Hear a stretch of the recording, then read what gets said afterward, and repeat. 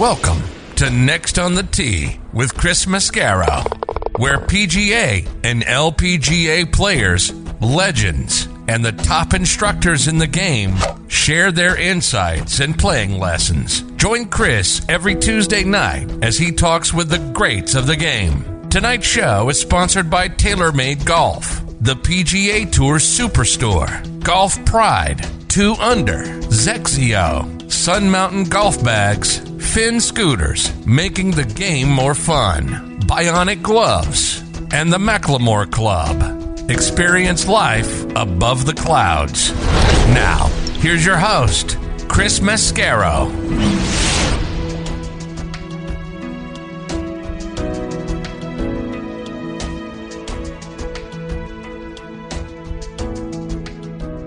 Good morning, folks, and thank you for joining me here on a special edition of Next on the Tee. And welcome to Masters Week. It is my favorite week of the year, my favorite golf tournament ever. Boy, I just love everything about the Masters and Augusta National. I've had the privilege of being on the grounds, except for obviously the last couple of years with COVID, but every year since 2001, and it is my favorite place on the planet. If you said, hey, Chris, I'll pick you up and set you down anywhere on the planet, where would you like to go? I'd say Augusta National every single time. And as a component of Masters Week, I've had the privilege of sitting down with Mr. Gary Player 8 years in a row now, and usually on the Saturday prior to Masters Week. And this year I had the privilege of doing it again. So I sat down with him this weekend and had a wonderful conversation. Always a privilege to get to spend time with Mr. Player. The following is that conversation. So as always, folks, sit back, relax, let us take your mind off everything else going on in your life. For a little bit, this is my conversation with the wonderful Mr. Gary Player. All right, now back in making his 9th appearance with me here on Next on the Tee is Mr. Gary Player. I've had the wonderful privilege of having him join me on the Saturday prior to the Masters now 8 times. You all know about Mr. Player's wonderful career, 9 major championships on the PGA Tour, 3 Masters, 3 Open championships, 2 PGA championships, and 1 U.S. Open, won 9 more majors over on the Champions Tour. He was the 3rd player to win the modern-day career Grand Slam at the age of 29. Came after Ben Hogan and Gene Sarazen. Jack Nicklaus and Tiger Woods would later join him. As a golf architect, he has over 325 design projects on 5 continents. He's authored or co-authored 36 books. He played in 52 consecutive Masters tournaments, which is a record. At the age of 80, he made a hole-in-one in the Masters Par 3 contest, his 4th ace in that event, which is also a Masters record. And I'm very honored he is back with me again today here on Next on the Tee. Good morning, Mr. Player. Thank you so much for coming back on the show. Well, what a pleasure. You've been a big supporter of ours, and I appreciate it very much, Chris. Well, that means a great deal to me, as do you, Mr. Player. Thank you so much for that.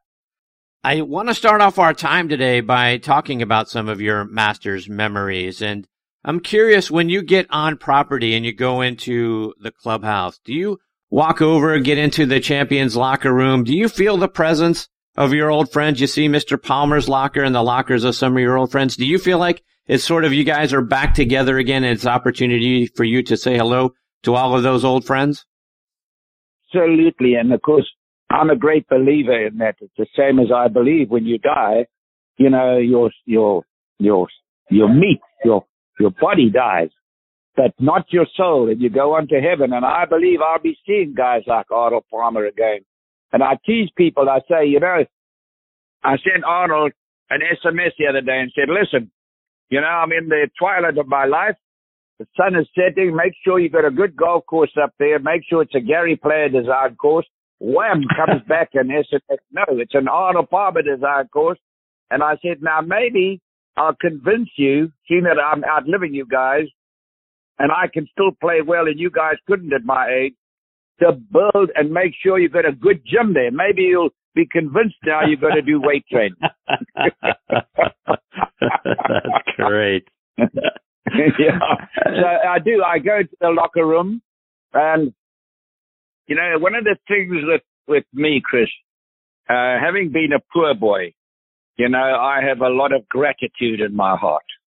And when I go in the locker room, I always say a little prayer of thanks. I say a little prayer of thanks every single night of my life. I never miss a night. Thank you for being in this greatest country in the world. Thank you for the talent you loaned me. Thank you for my family. my health. You know, you've got so much to be thankful for. The trouble with people in America, they don't know how lucky they are. I continuously hear a lot of these students saying what a bad country this is. Well, I'd like them just to go to a lot of other countries for 1 week. That's all. You look at these athletes making all this enormous sums of money, how lucky we are. Go to another country and see if you can make that kind of money.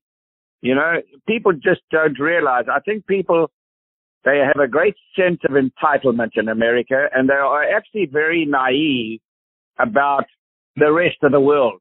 You know, our students in South Africa at university are far more aware of what's happening around the world with a lot of these socialist countries, whereas your students really are pretty naive as far as that's concerned, and yet they go to the great universities like Princeton and Yale and, you know, and all these great universities. So there's a lot to be thankful for if you're in America. Please believe me. And Mr. Player, talking about the young folks here in the country and really more about the young players out on tour, did they seek you out when you get up to Augusta National to not only just play a practice round with you and to pick your brain about strategy and that sort of thing, but are they interested to hear about, you know, what it was like when, you know, when you won in 61 and you hit it here in 74 and you shot the 17 in 74 and playing up 18 and all that? Are they looking to try to hear those stories? Not at all, which is surprising to me because I was the opposite to the young players of today. If I could have spoken to Ben Hogan or Sam Snead and learned just one thing, it could have been a tremendous advantage to me. In fact, one of the reasons I won 18 major championships is because I asked Ben Hogan a question, and he didn't speak much to many people, and he gave me some fantastic advice. But you know what's very interesting to me today, and look, everybody has their choice.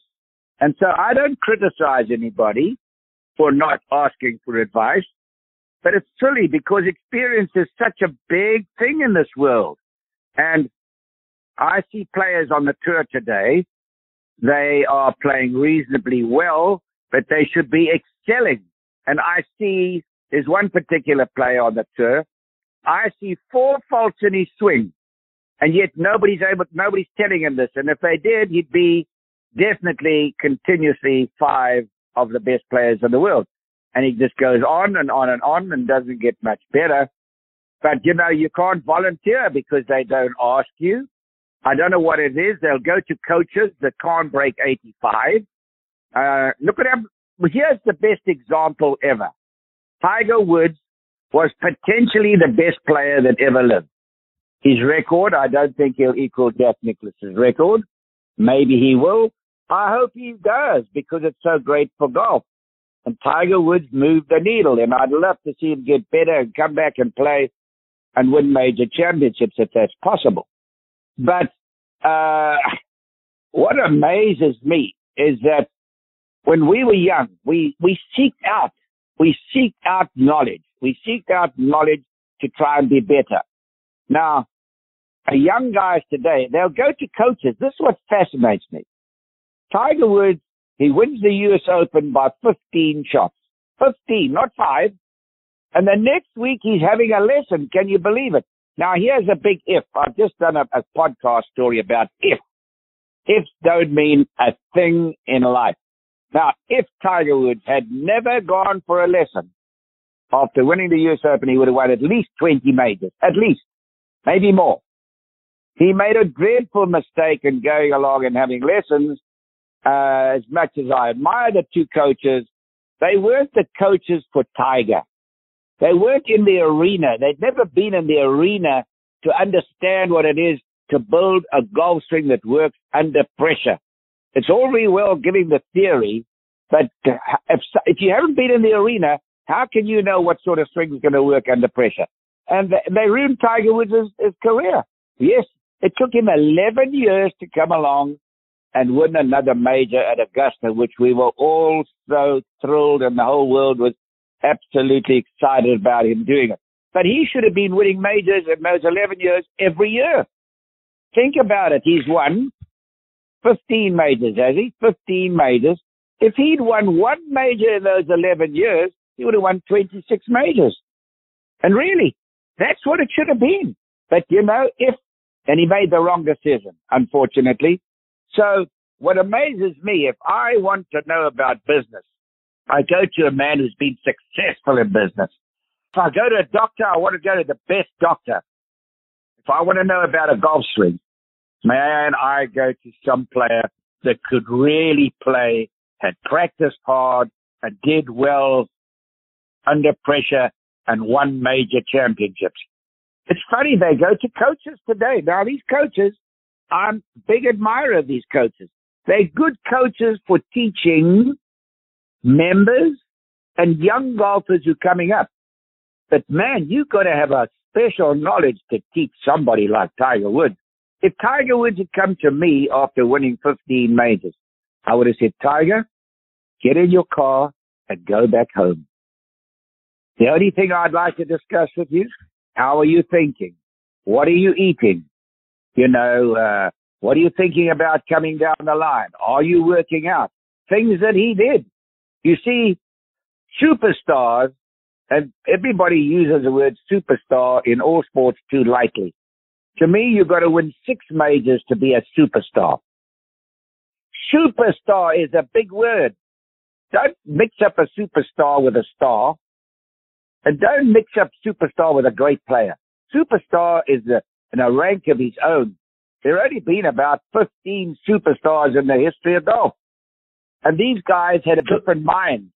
I wouldn't have even mentioned a single thing to Tiger. I wouldn't have said a single thing to him about the theory of the game. It would have been on the side things like eating and thinking and sleeping and being positive and being happy and being laughing. All things enhance his career. Nothing would I have told him about his swing. So, Mr. Player, let's take that a step forward, talking about superstars, particularly in the game of golf. When I look back at your record and Mr. Nicklaus's record and Mr. Palmer's record, I mean, Mr. Palmer was fantastic from 1958 to 1964. That was his heyday. And in the grand scheme of things, though, it was only 6 years. He was certainly a great ambassador to the game off the course, and people loved him and the swagger and all of that. But you're winning tournaments and major tournaments over a 20-year period of time on the regular tour, and then obviously go on the Champions Tour. Mr. Nicklaus wins majors over a 26-year period of time.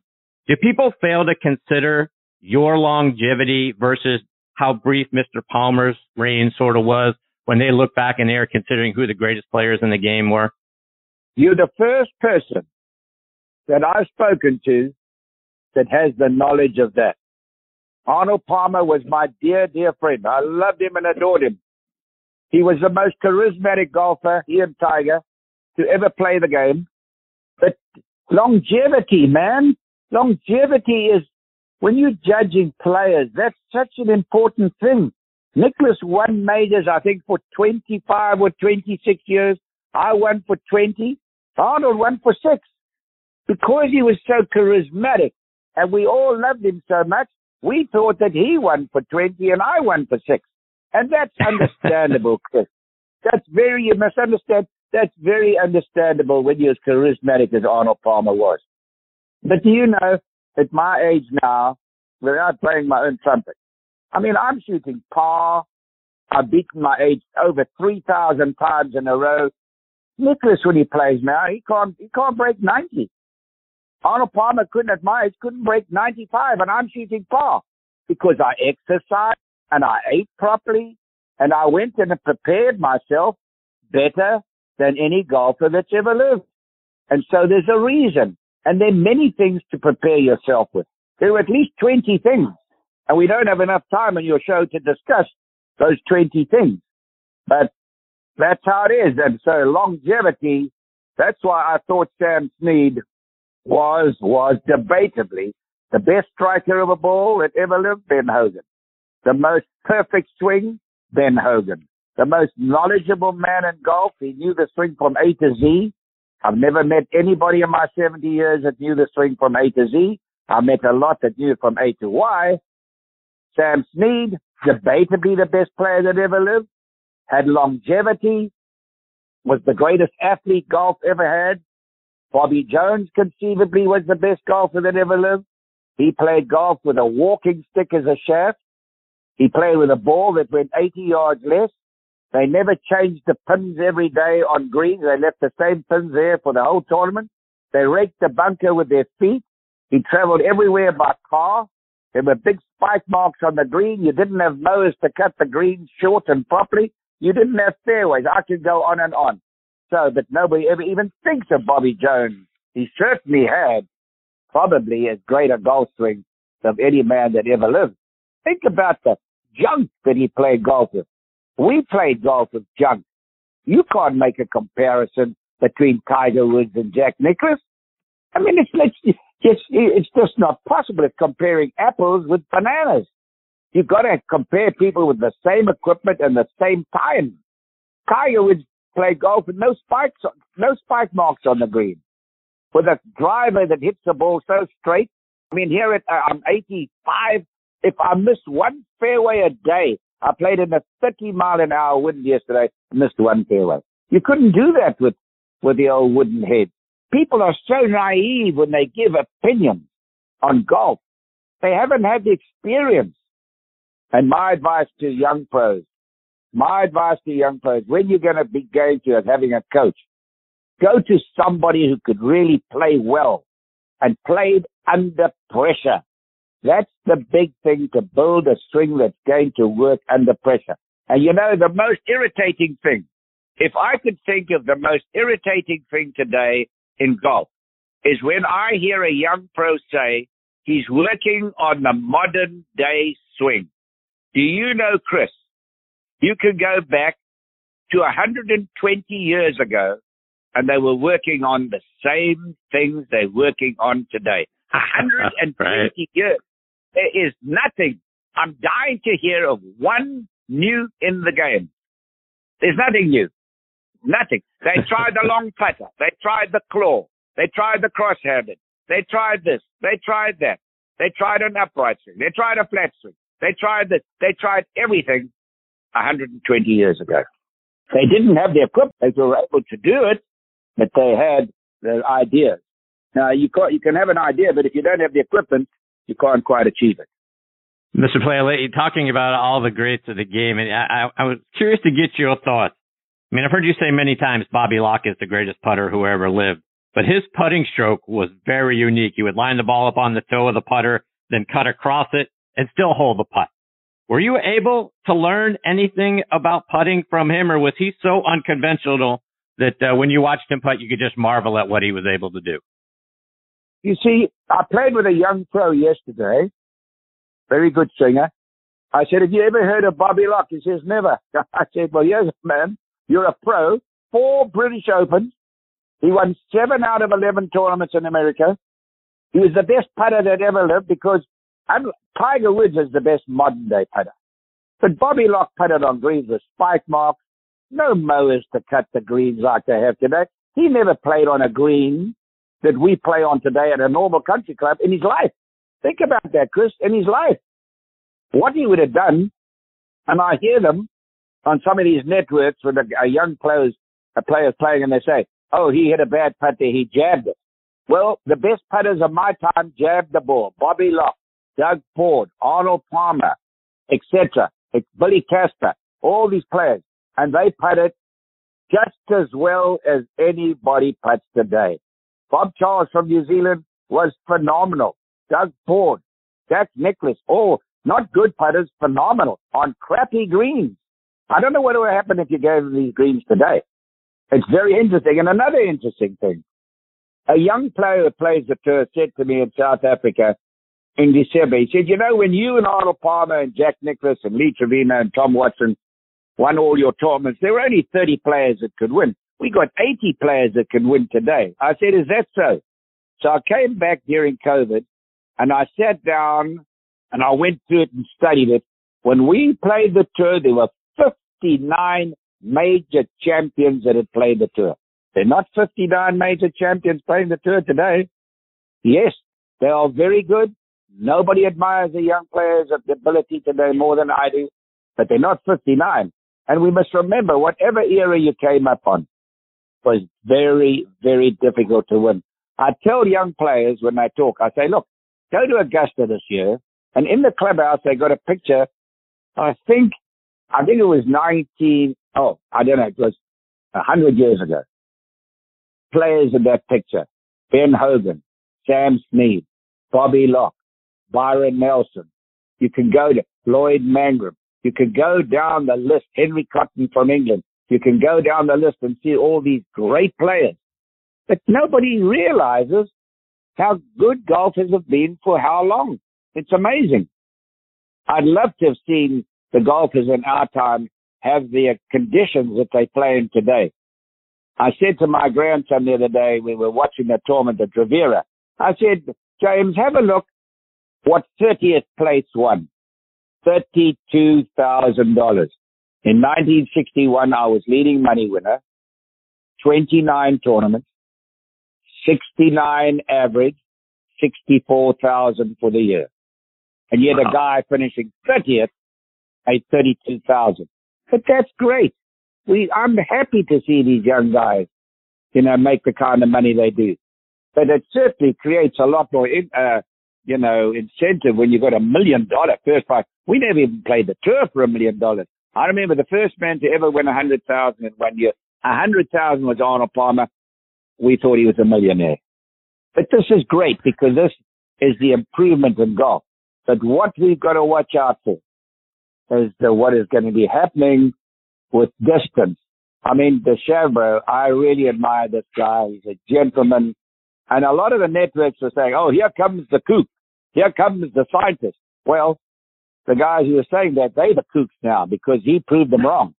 And let me tell you something. You see how far he hits the ball. We ain't seen nothing yet. You're going to see guys in X amount of years come out here. They're going to carry the ball past where he ends up. We ain't seen nothing yet. So they're going to have to. And they will definitely cut the ball back. If you go to the Open Championship at St. Andrews soon, I don't know if it's next year or the following year, a guy like DeChambeau can drive 9 greens. Where are we going? Where are we going? I mean, I was delighted to see that baseball just cut the ball back a bit. They're smart. They are smart. We need leaders in the game, and the USGA and the RNA and the PGA. They've got to have vision. And they do have vision. And they're great leaders. But they got to wake up about this golf ball because they're going to make golf courses obsolete. And remember, this one network covering the tournament at the Arnold Palmer Golf Tournament, all they spoke about is DeChambeau's long hitting. You know, he outdrove Westwood by 90 yards every time. And yet they stood on the last hole and DeChambeau was only one shot ahead of Westwood. And Westwood drove his ball into a divot and couldn't even shoot for the flag. And Westwood on a par 5 had a 7-iron to the green, made 5, and DeChambeau won by 1 tournament. You know why? Not his long hitting. He's a phenomenal putter. I said to these guys, I phoned the network and the guy on you. I said, why didn't you explain to the public about how many putts he's holding and what a phenomenal short game he's got? Yes, long hitting is nice. It's an asset. People love to see it, but it's not the reason you win golf tournaments. You win golf tournaments, Chris, by having a great mind and above all, a great putter. Remember, a 1-inch putt is equivalent to DeChambeau's 450-yard drive. Mr. Player, let's continue on the thought of putting. And one thing I bet our listeners don't remember is back when you first started playing on tour, you didn't have to move your ball out of your opponent's line on the green, right? You could leave it there and make him go around or over. That's what I used to play when I first started with stymies. Can you imagine the guy hits the ball up next to the flag and right on your line, and you got a 2-foot putt and you're not allowed to have him mark it. And the other thing is that a lot of these young pros don't realize when you hit a ball to the green and it buried on the green, you had to play it. You couldn't take it out. Never mind fix a ball mark. Never mind knock down a spike mark. You had to, and my brother-in-law, Bobby Verway, was the reason they changed that rule. He was playing at in the British Open at Birkdale, and he hit his third shot, a par 4, a long par 4, 10 foot from the hole, and the ball buried in the green. So he called for a ruling, and the R&A guy came out and said, "You've got to play it, old chap." So he took out his sand wedge, 2 inches behind, took a big swing, a big dirty divot came out. The ball came out at 100 miles an hour, hit the flag, and went in the hole. And they changed that rule very quickly. So, you've seen the leaders have made some wonderful changes, like touching the sand when you go back on a bunker shot. That's not a 2-shot advantage. Now it's a 1-shot penalty. I'd like to see them. The worst rule they made is leaving the flag in the hole, because now what happens? People putt with the flag in the hole. They put their hand in the hole. There's no room to get their hand in, particularly these big guys with big hands, and they take the ball out and they raise the cup up. Everywhere you play now, you see the cups raised, and that keeps the ball out of the hole time and time again. Yesterday we played, this guy's ball rolled up to the cup, was going in the hole, and rolled back. I'd never seen that in my 70 years of playing golf. So, that's a rule they've got to change. And another one is out of bounds. Out of bounds is a lateral hazard. You and I play. We get on the tee. I hit the ball out of bounds. It hits a tree. I hit a nice drive, but it hits a branch and goes out of bounds. You whiff the ball. You play 2. I've got to play 3. And yet I hit a good drive and you whiffed it. So out of bounds should be lateral. It saves a lot of time going up there and suddenly realizing you're out of bounds. So that's the rule they've got to change, and they've got to change this. You've got to take the flag out of the hole. It doesn't save any time. One guy wants it in, one guy wants it out. By that time, you wasted more time than just taking it out. Mr. Player, I want to get a few Masters memories from your victories. And when I look back at 1974 and your win there, you talked about how people were saying even then that long hitters would dominate at Augusta National. But you said great iron play is what makes the difference there. Talk about that and if that still holds true today. Yes, I would change my idea on that. Obviously, great iron play. This is where Tiger Woods was so great. You see, you can't explain when you say players have it. There are only about 15 players in my lifetime that I've seen that have it. What is it? I don't know. No analysis knows. No psychiatrist knows. Nobody knows. It's a divine gift of some kind. Take Tiger Woods, for example. He always hits his shots pin high to the green. He's got something in his mind and his brain that sees the shot, the right club, under circumstances. I play with guys who hit this, that was a great shot, and they're 30 foot past the flag, 30 foot short of the hole. Tiger put it pin high, pin high, pin high. That's a gift. So, yes, iron play. But the big thing is putting.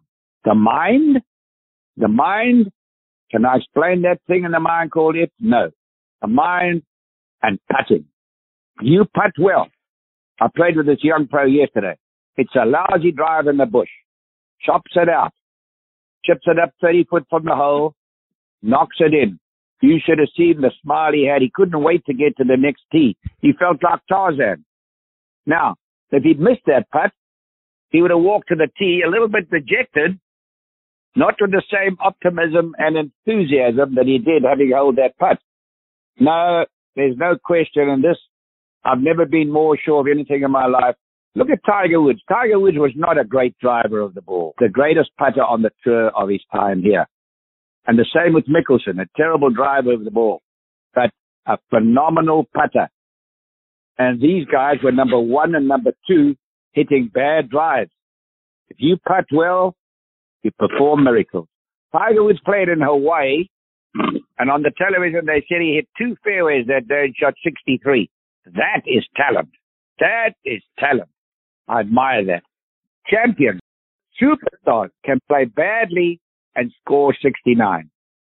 So let's take that a step further, because Tom Wieskopf finished runner-up at the Masters 4 times. He had a birdie putt on 18, 2 groups in front of you in 74. and lipped out. Yeah. Then he had an even shorter birdie putt in 75 that could have forced a playoff with Nicklaus, and he missed that one. So he seemed like a guy who believed in his mind that it wasn't going to work out for him, and it never did.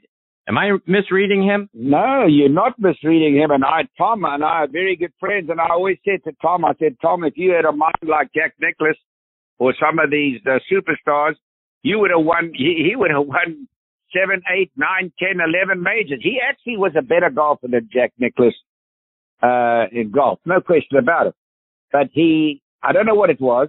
Either he didn't believe in himself. He didn't have it. He was some kind of golfer, and it's a tragedy, really, in his career that he only won one major championship on this tour. Not on this tour. He won the British Open, which is still, I think, the hardest tournament to win. The guy was so talented, but you see this. I see this in all walks of life. You know, and Tom Wieskopf used to say, "I hate golf." Can you imagine? He'd say, "I hate golf," but that's his opinion. We got to have respect for that. I love the guy, and unfortunately, he's got cancer at the moment, which is so sad. But this guy, boy, could he play golf! But you see that in every walk of life. You know, I don't know. I've seen it at my 85 years. People with great talent. Talent is not the answer. I think perseverance is more important than talent.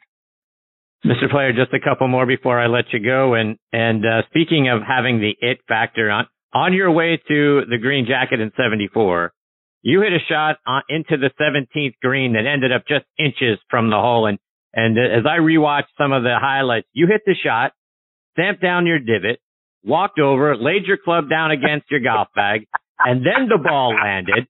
And it's like you knew it the moment you hit it that was going to be right by the hole. Is that the case? Well, I arrived there, and my African-American caddy says to me, he says, "Hey, listen here, Gary, I don't have a roof on my house, man. I need a roof. I got a lot of children." I said, "Eddie, we're going to get you a roof this week, my man." And I'll never forget that shot. I mean, I beat Wieskopf, funny enough, and Dave Stockton. And I came to that hole with a one-shot lead, and I took that 9-iron, and as I hit it, I went, if you look at the film, I looked at it yesterday, funny enough. I took my club, I went and threw it on the golf bag, just let it drop on the golf bag, looked up and it was 6 inches from the hole. And I said to him, and the ball was in the air, I said, "Eddie, we're not going to need a putter here. We're not going to need a putter." And I mean, so that is a great moment. So I did the same thing virtually in the PGA at Oakland Hills, that wonderful golf course over the willow trees, and there were 5 of us within one shot. And out of the rough, I hit the shot out of the wet rough and finished 3 foot from the hole to go on to win the PGA. The saddest moment for me in my golf career is that I go down in the record books as having won 9 majors. I know I won 10 because when I played at Dayton, Ohio in 1969, people were demonstrating against me because I was from apartheid South Africa, and they were demonstrating against me to get to the South African government because they could get publicity. And they threw telephone books in my back, on my backswing, ice in my eyes, charged me on the green, threw balls between my legs, screamed when I had a putt and things like that, and I lost by 1 shot. I mean, I'll never forget that as long as I live. That was a tough time, but I was never bitter about anything like that. I said it's part of life. It's part of adversity. You have no hatred in your heart, no revenge. And basically, this is what Dr. Martin Luther King, who I loved, and Nelson Mandela, who I loved, and Mahatma Gandhi, who I loved, they had no hatred, no revenge. They loved people. They said love over kills hatred. It kills hatred. And this is a lesson that right now America's got to learn. The greatest country in the world, there's too much hatred. If you say you're a Trump fan, they want to bar you. If you say you're a Biden fan, they call you a dirty liberal. We mustn't be like that. If somebody tells me they're a Biden fan or a Trump fan, I have respect. I listen to it. whoever your president is, I always had respect. I didn't always like the principles of some of the presidents of America, but I had the utmost respect for them. And this is something America's got to realize. You got enemies that want to destroy this country, and they're busy working on how to destroy this country. And you better stand together. Unity is strength. You better stand together and all work together and build this great country, because there's nothing like this country. And if you ever think there is, take a week off and go and visit some of those countries. Mr. Player, one more before I let you go, and let's talk about 1978, and not just the Masters victory, because I'm sure, because you became the oldest Masters champion at 42 years, 5 months, and 9 days old that year. You would go on to win the Money Tournament of Champions the week after the Masters, and then the week after that, you went on and won the Houston Open. You won 3 in a row. Talk about that run. Well, I was 7 behind, going into Augusta behind Tom Watson, and my son Wayne said, "Dad, if you putt well today, you can shoot 65 and win." I shot 64 with a bogey and won. The next week, I went down to the Tournament of Champions, 7 behind Ballesteros, final round, windy and rainy, shot 65 and won that. The next week, I was 6 behind Andy Bean at Houston, shot 64 and went on to win there. In the following tournament, I lost by 1. So that was a great run for me at that time. Great run. I mean, I sit back and say, how did I do it? But let me say, in regards to the tournament, I won the Grand Slam at 29. And I said to my wife, who is a wonderful golfer, nobody will ever beat that. Nicholas comes along, 26, wins the Grand Slam. And now here, Chris, is the greatest achievement of any sportsman or sportswoman in the history of sport. Tiger Woods comes along and wins the Grand Slam at 24. There's so many players that have never even played in a major at 24. I mean, that's beyond one's thinking to win the Grand Slam at 24. That's something, I don't know whether we'll ever see that again in our lives. Mr. Player, before I let you go, and I've told you this a couple of times before, but I know you get interviewed thousands of times a year, but I want you to know your voice, it's the voice of Gary Player that is in my conscience. Every time I want to go eat something that I shouldn't eat, ice cream, things of that nature, I hear Gary Player's voice in my head say, "Come on, man, that's poison. Put that down and go get something else." I want you to know, you live in my conscience. It's your voice. Well, Chris, that's important, because in this great country, never mind COVID, never mind cancer, never mind heart attacks, the greatest destruction of Americans and South Africans and people in the world today is obesity. Obesity makes it easier to get COVID. It makes it easier to get cancer and all these diseases.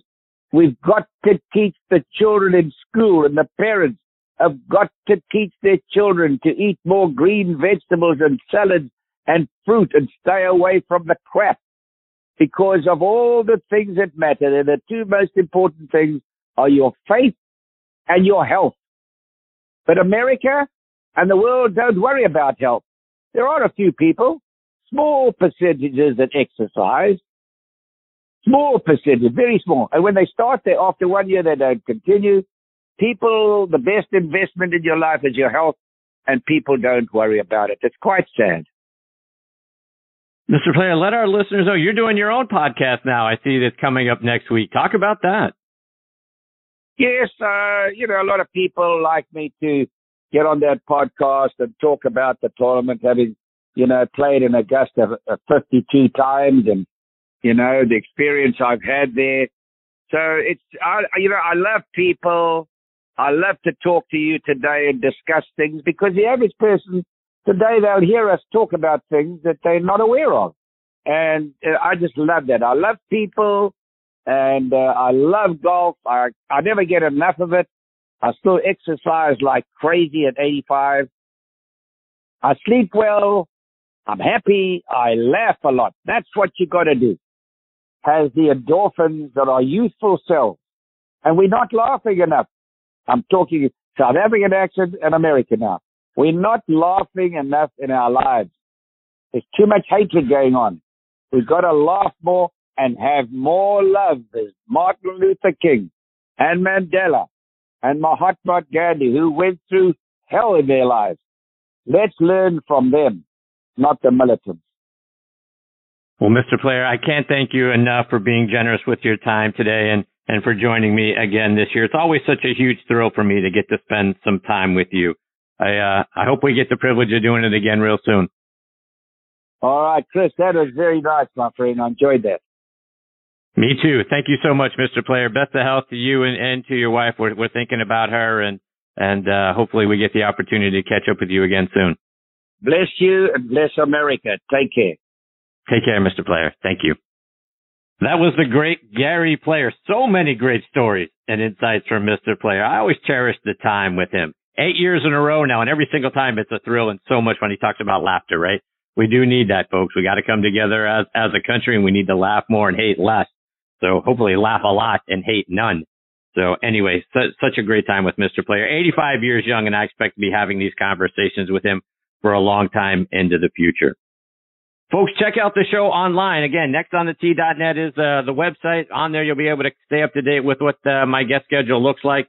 You can stream the show on just about every major podcasting network. We're on Apple Podcasts, Google Podcasts, Spotify, Amazon Music, Stitcher, Podbean, Player.fm. We're all over the net. Type Next on the T in the search bar on your favorite podcasting site. We're probably on there. Folks, thank you so much for tuning in and taking the journey with me with Mr. Player tonight. Until next time, hit him straight, my friends.